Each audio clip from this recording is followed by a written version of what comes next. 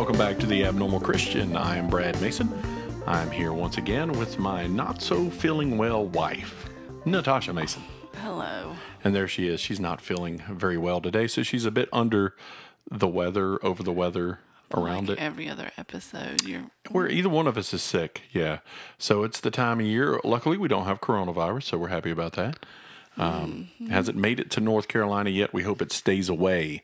But we're kind of getting along as we can. So we're glad that you're back. We're glad you're listening to the podcast. Thanks to everybody who has been helping it grow. We appreciate you sharing it, liking it, subscribing, whatever you want to do there to kind of spread the message about the podcast, and more importantly, the message about Jesus Christ. So this episode, we're going to be looking at something, probably telling a little bit of a story to go along with this, but it's going to be called Seeking the Truth. And so this episode is going to be called Seeking the Truth. And it really comes out of a place, I'll read a verse out of Ephesians, and it says in Ephesians chapter 6, verse 14, "Stand therefore, having your loins girt about with the truth, and having on the breastplate of righteousness." So your loins are supposed to be girt about with truth. And truth is really, as a Christian, is it important? To me, it is. To you it is. So, and I'm going to use you as a questioning board so you can answer questions. So, okay. Or you can, we'll just go back and forth a little bit. So the truth is important to you, right? So as a matter of fact or detail, how important is the truth to you? On a scale of 0 to 10? Yes. Well, let's start with how important do you think the truth is to you on a scale of 0 to 10? Don't say 11.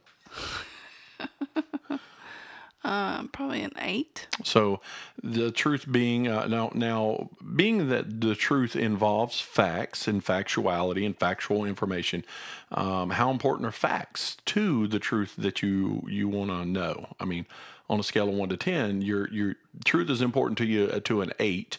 And the facts that support that truth, should they be at the same level or are they a different level? Well, I would think they would be the same level. So you would hope they would be at the same level. Now, if there were something that came along that maybe disproved or disputed with a truth or a fact that you believe to be true, would you be willing to listen to that? Would you be willing to accept, maybe not accept it, but would you be willing to look at it from a different perspective? I think I would be. Okay, so I mean that's fair. I think that's we all want to think that we're open to things. We all want to think that we're open to more information and more facts, and we want the fact. We just want the facts of what's going on because this is how we Just the facts, ma'am. Right. This is how we build the truth about what we know. And so Ephesians there is talking about girding our loins with truth, and so that it's wrapped around us. It's this covering thing where we surrounded ourselves with truth. And there it's talking about the different armor of God. And so the reason I really bring this up is because I want to give a little backstory into kind of the podcast, where we come from, kind of where I come from, and how I wound up where I am today. Because we've discussed a little bit about our relationships in the past and things that we've had to deal with, some sicknesses and things we've gone through, but really not so much about how did we wind up where we are today, and really the belief structure that we have. So I was going to go in and just tell a little bit about kind of the backstory. So rewind probably, I'm 43, so rewind a long time ago till when I was 5. So I was 5 years old when I got saved. I was born again when I was 5. My brother was born again when he was 4. I was saved in a farmhouse in Lexington, North Carolina, out on Friendship Church Road. We drive down the road every now and then to take our daughters to school, so I know where it's at. Every now and then? Yeah, just about every day. So I know the exact spot. The house is no longer there. It was plowed. It was torn down, plowed under. A new house was built. But I know the exact location where the house was. So I like driving by there because I can point at that spot. I think I took a picture of it one time and posted it on Facebook and said, "This is the place where I found God. This is the place where I got saved when I was 5." And as a little kid, as 5 years old, I don't remember we talked about how a lot of people have the old man that they used to remember.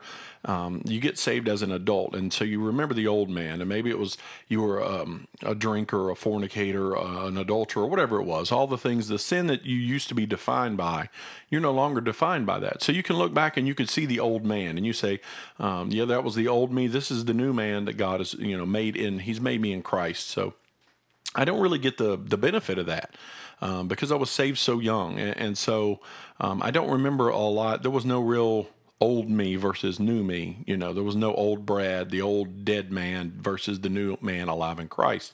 It was just I knew that I was saved and believed in Jesus, and this is a part of my life and a part of my heart since I was 5 years old. Now, people want to say, there's those people who question whether or not you can lose your salvation. Well, I believe you could lose your. Wait, I'm going to tell you, I haven't. Since I was 5 years old up till today, I'm 43, and the Lord has never forsaken me. He's never abandoned me. I've done bad things, yes, but the Lord has never turned his back on me, and I've never had that moment in my life where I've ever doubted. I think I question at times, like people do. We all do. We all question, man, I really, why does the Lord love me? Why does he really want to be in a relationship with me? I have that question at times. But the salvation I know is firm and secure because the salvation belongs to the Lord. This is what the scriptures tell us. It's not mine. It's his. It's his to give and it's his to keep. He's the one who holds it, not me. And he promises that there's nothing that'll ever be able to take me out of his hands. So since I was little, I was 5 years old, I got saved. My dad was, I think he was in the military. He was in the Air Force in his younger 20s. He gets married. He goes, he rambles. He's one of those rambling guys from the 70s, just kind of rambling around. My grandpa was a preacher in North Carolina. He started a couple churches here. He traveled around and did some evangelism during his days. And so my dad eventually wound up feeling like the Lord was calling him to preach. So we move to Greenville, South Carolina, and my dad goes to Bible college there at Tabernacle Baptist Church in Greenville. Fantastic. Dr. Harold Seitler was the pastor at the time. Fantastic church. Absolutely. When I look back on my childhood, I remember all these things where we were involved in ministry and where we were always involved in the church and where we were involved in doing the work of the Lord. Now, people get the idea that people who are in ministry have a lot of money, or you see the guy on TV and he's the preacher, Benny Hinn. The guy's got millions of dollars, makes a ton of money off of television and those. And so that's what people in the world associate with as the church. When people hear about the priests in the Catholic Church molesting little children, that's what they assume Christians are. Oh, that's a part of Christianity. I don't want to be any part of that, you weirdos. So, when I grew up, that was people always have that idea that, well, you were a preacher's kid. Yeah, y'all must have had money. And it's absolutely the other side of that. It couldn't be further from the truth. We were, and everybody likes to think at some level they were poor, and when they were growing up, and maybe they weren't deserved. We were absolutely. And we were poor in financial means, but I know our lives with Christ and our relationship with God and the ministry we were involved in, even as kids, was amazing, and it was wonderful. And so I grew up in that, and I grew up in the church setting to where you did what you were told, and everything somebody told you, you're supposed to believe. And because they're adults, you're kids, you're going to believe it. Because an adult came up to you and told you something was true, you believed it. And people go, well, that's not an actual thing. But you could look at it and say, well, how many of you believed in Santa Claus because somebody told you? Up to a point, you believed a fairy tale until you discovered it wasn't real. Right? So, that's how it is. And I'm not trying to relate the Bible and church to Santa Claus, but it kind of goes a little bit in the story there. But there's this idea that until we really find out something for ourselves, it's easy to be fed, right? We've talked about it before with cults. It's very easy for a cult leader to get people to do what he wants. All he has to do is convince them of a couple things: that he's got something special, he's got a message nobody else has, that he's hearing from God specifically, or that he's deity himself. And people are just, wow, this guy's got some, it's just, you told me something and now I believe it. So I think a long time into that, I grew up in that. I grew up in that idea of you don't really question what the preacher says. You believe everything you're told in Sunday school. We talked about Abraham and Isaac when Abraham goes to offer up his son. When I was a kid, we were told he was what? Abraham took his son, but we're always told his son was... It was like a little kid. Yeah, we're always given this image that he's a little boy and that he doesn't really know what's going on. Far from the truth. You read the Bible and the guy's 30 some years old. I mean, he's an absolute adult and he knows what's going on. And so, the idea we paint these pictures of things that are easier for our children to understand and digest, but they're not really the truth. And we gloss over that. And I don't want to call it a lie because it's not the truth, but it's not this intentional thing I think people did to be malicious. I think it was trying to, we made the children's books and the stories, and we draw the pictures of King David as a young boy and all these different, we draw all these different people in different settings to try and appeal to children. And so we kind of, I don't want to say dumb it down, but we take a lot of the facts out of it because we want to make it a cool story, right? So I grew up in the church, and I grew up independent fundamental Baptist. You can't get any more hardline Baptist than an independent fundamental Baptist church. They're independent from the Baptist denominations, other Baptist congregants. I don't know what the organizations, that should be a better word. In the South, you have the Southern Baptist Convention that most Baptist churches belong to. The independent fundamental Baptist churches were Baptists who said, we're not going to answer to any group or any organization. We're going to be independent. We're going to go out here and we're going to set up a church and we're going to follow the Baptist creed, right? So that's what they were. And my dad went through Bible college, got his bachelor's, I believe, and went on to preaching and went on to ministering and witnessing. So we moved around a lot. We moved from North Carolina to Kentucky to South Carolina to New York to Arizona, back to Kentucky, I believe, and then back to North Carolina, back to the hometown where our family was. And it was really all a set of unfortunate circumstances. It was God's timing, God's will, but my mother had gotten sick and we had run out of money. And, you kind of just have to depend upon your family at times. And the Lord puts those people there for that. So we did all that, right? So we traveled around and I stood, and I know I went to Christian school with Natasha. We went to the same school. She doesn't remember me. I had class with her. I was a year older. You were a year older, and I think we sat at the same table in a couple classes. But, I didn't make that big of an impression. That's the kind of guy that I am. So it's okay. That's fine. But even then, we were growing up in Christian school. We went to Christian school. Did you go to Christian school almost all of your life? I was in elementary school up until 3rd grade, and then I went to Christian school 4th through 6th. And then I don't know if it was a financial thing, but then I went to public school in 7th and 8th grade, and then came back to Christian school in 9th grade and finished in Christian school. High school years were Christian school. Yeah. Right. So in the Christian school we went to, we had Bible class. Did you have Bible class? Every year. We had Bible class every year in the Christian school.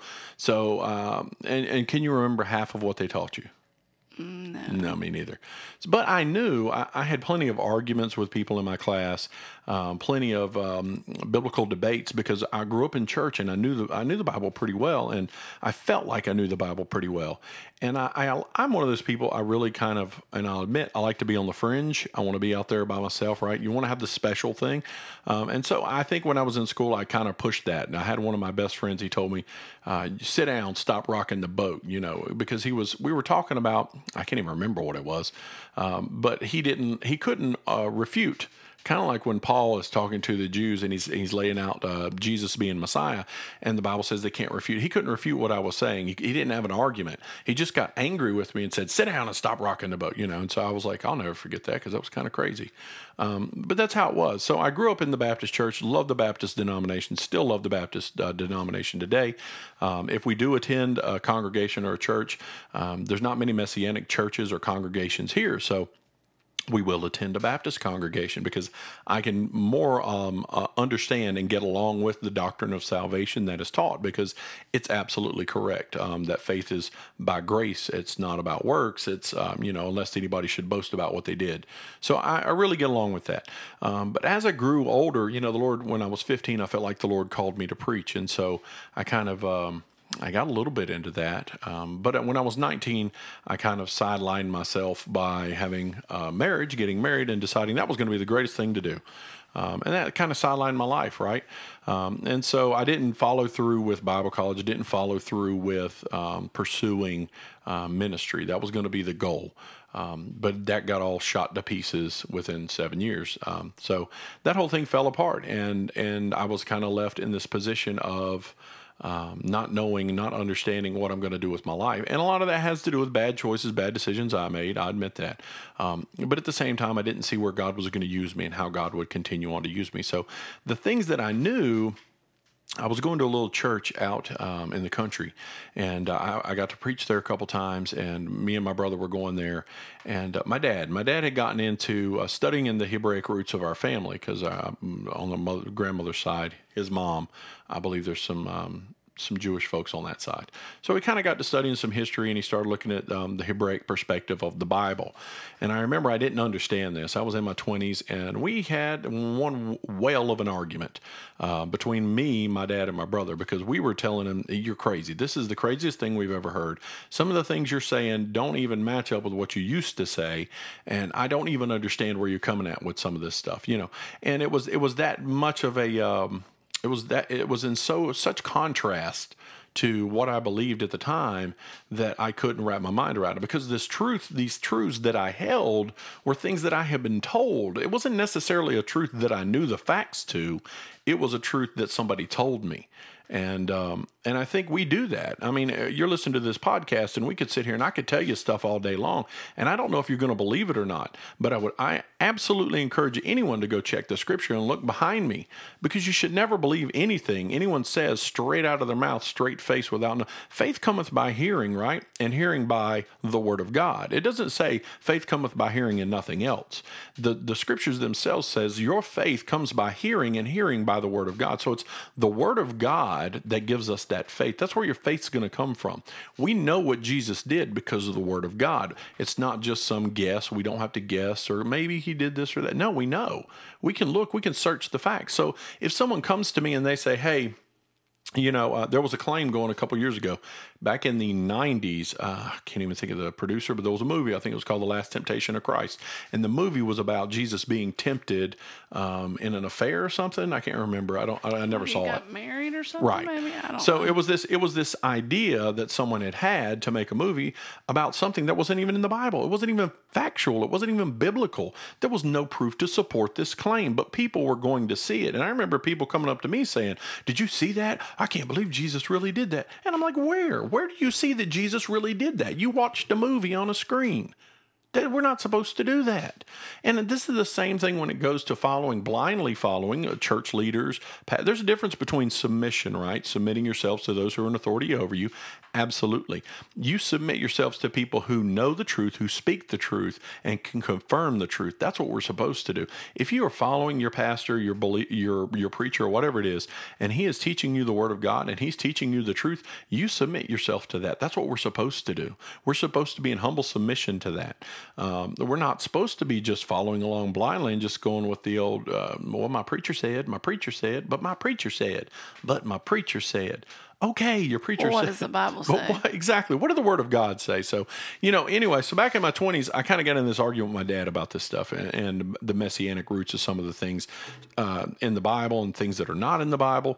And I remember he gave me a book to read, and I did not want to read this book. I was just so hard set on, I knew what I knew, even though I didn't know why I knew it. I knew it, even though I don't know why.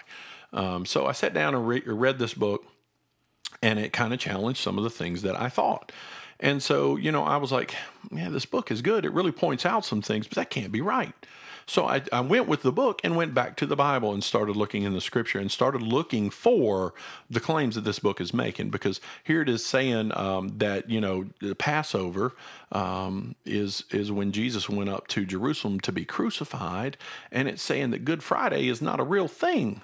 That Good Friday, Jesus, if Jesus said he was going to be crucified and he's going to be in the grave for 3 days and 3 nights, and he's crucified on Friday, how in the world did he raise from the dead on Sunday morning? It's only 2 days. Yeah, that whole thing, right? That whole idea, that whole premise either makes the Bible untrue or it makes Jesus a liar, one of the two, because he said he would do it. Now, I've had people tell me, well, maybe that was just metaphorical, right? But we just read in the chapter of Acts, in Acts chapter 9 and 10, where Peter made the specific claim. Peter said he was dead for 3 days. Peter says he's dead for 3 days. The witnesses who saw him said he was dead for 3 days. He said he himself would be dead for 3 days and 3 nights. And so I couldn't work that out, because the current church and the current society, Good Friday's getting ready to roll up around in April, and everybody's going to be wanting to have Friday off so they can get a 3-day weekend, Well, that's what it's about. Right, because he's crucified supposedly on Friday morning, and he raises from the dead on Sunday morning, according to the Bible. Right, according to the Bible, before the sun even comes up. That's not 3 days and 3 nights. So, I kind of got to where I was like, Lord, I don't understand what I'm seeing. What is going on here? Why is this not making sense?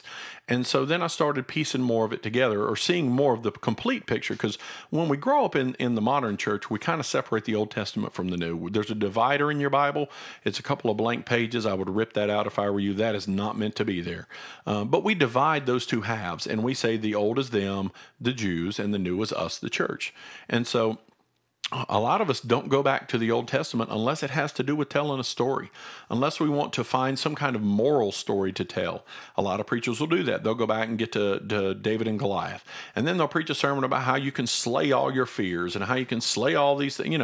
They take the story and they turn it into their moral idea that they want you. They miss the whole facts about what happened and what this really is about, but they're teaching us this morality, this moral story, which is fine. You can do that. But at the same time, you can't ignore the things that the Old Testament says, right? So back to the Good Friday thing, since I'm picking on that, if you go back to Genesis and you go to Genesis chapter 1, it tells you what God says a day is.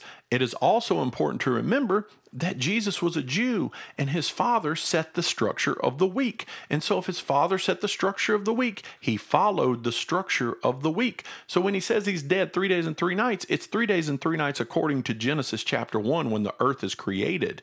The evening and the morning are the first day. The evening and the morning are the second day. The evening and the morning are the third day. So once we get that math in our head, it starts to make sense, because in Leviticus it talks about a sacrifice in the month of Nisan, the first month of the year. On the 14th day, there's supposed to be a sacrifice. It's really, again, we went to the same Christian school, and I just learned what I needed to learn to pass the class. And didn't really think anything deeper. It was very superficial. But you know Jesus enough, and that's we get that, and I think a lot of us have that. We have this feeling that we know Jesus just enough to be saved, and it's somebody called it fire insurance one time.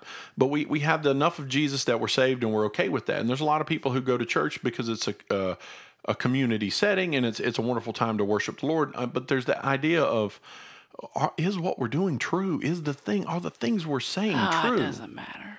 Exactly. And I think that's, somebody just did that. I didn't hear it on the podcast. But people will say, well, okay, you're going on and on about all this intricate stuff, 3 days and 3 nights.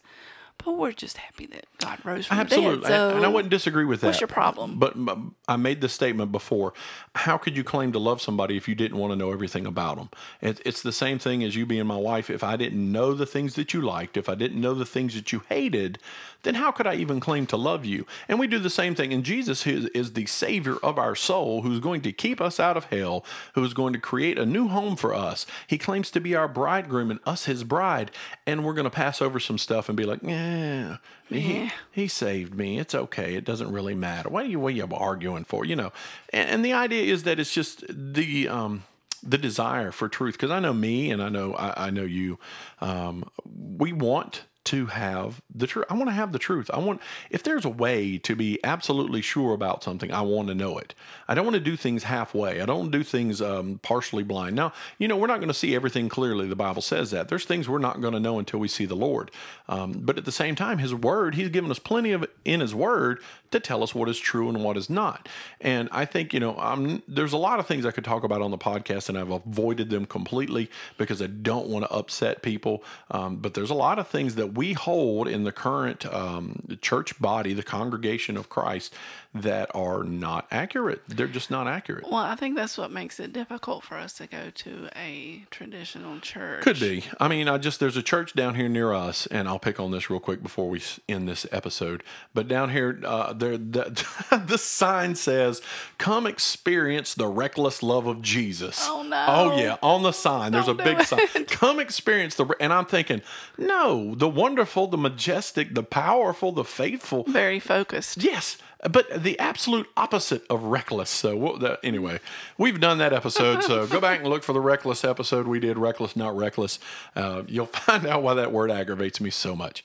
But anyway, I just really encourage you to seek the truth, know the truth. You can find more information in your Bible than you ever thought possible. There are scriptures there that give you just the time and the date, and I mean it's not complicated. Yeah, it's just having the desire pretty to look specific. and finding it.